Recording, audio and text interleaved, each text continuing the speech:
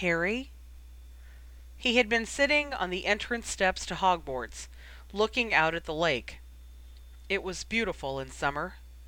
Hogwarts was half falling apart behind him, but the lake was shining, quite oblivious, under the bright June sun.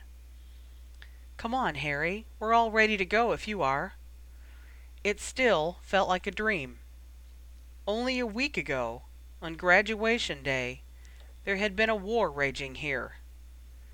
Only a week ago, there had been a Voldemort who had wanted to destroy him.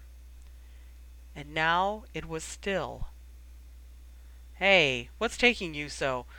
Blimey, is he still sitting out here? Harry, get up. I'm hungry. I want to get over there." But it wasn't that cold, terrible stillness, the kind they'd all been whispering in for the past few years. Not the tense hush of frightened waiting, not the awful, quiet magnitude of another death. Just peace. Shh. Let him be. Where's Ginny? Saying goodbye to her room. Oh. There was a small sniffle. My trunk's by the fire. Is yours? I'll get it in a minute. I thought you said you were ready. Well, go get it now. I'll get Harry to come in.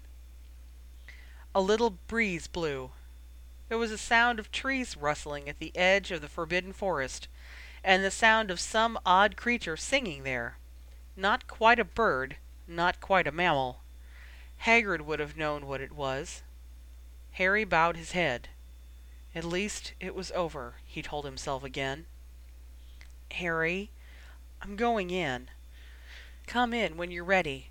We're going by flue powder from the common room fireplace. Professor McGonagall said it would work now."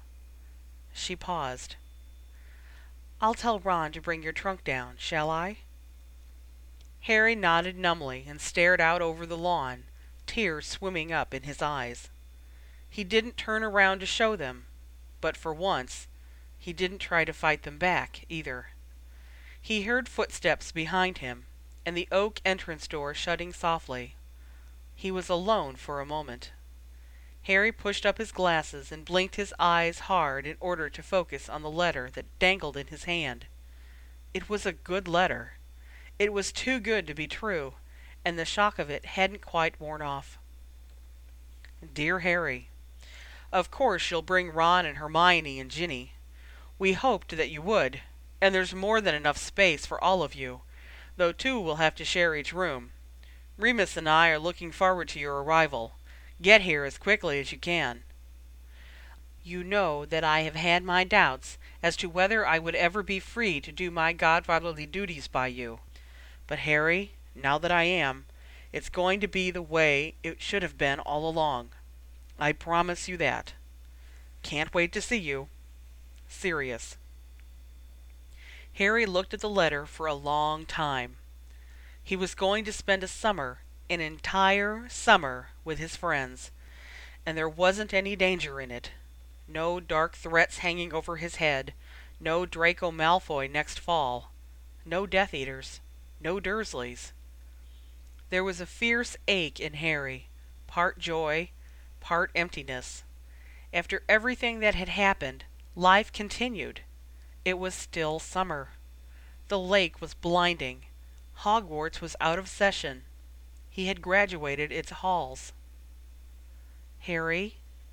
He turned toward the gentle voice, and a tall, slim figure with red hair dropped down beside him on the step. "You ready, then?" "Do I have to be?" Ginny rested her chin on her knees and sighed at the question.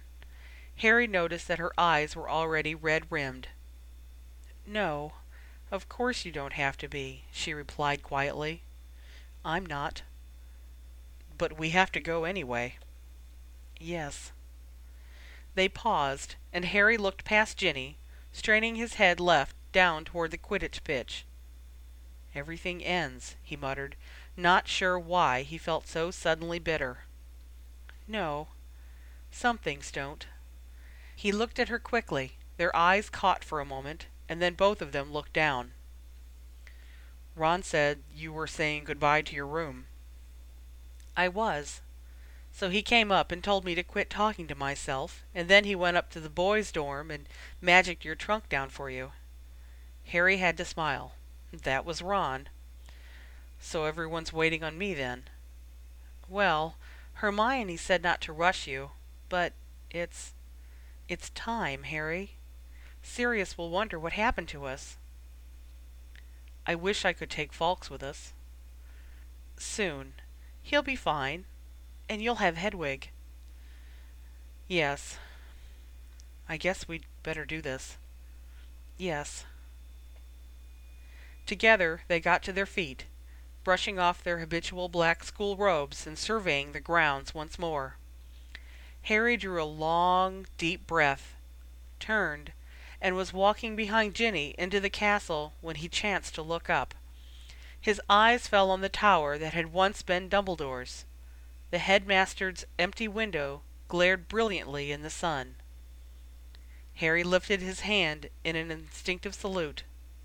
The window seemed to flash. And then he followed Ginny inside to the great hall, where Ron and Hermione were waiting for them. This was going to be the first real summer of his life.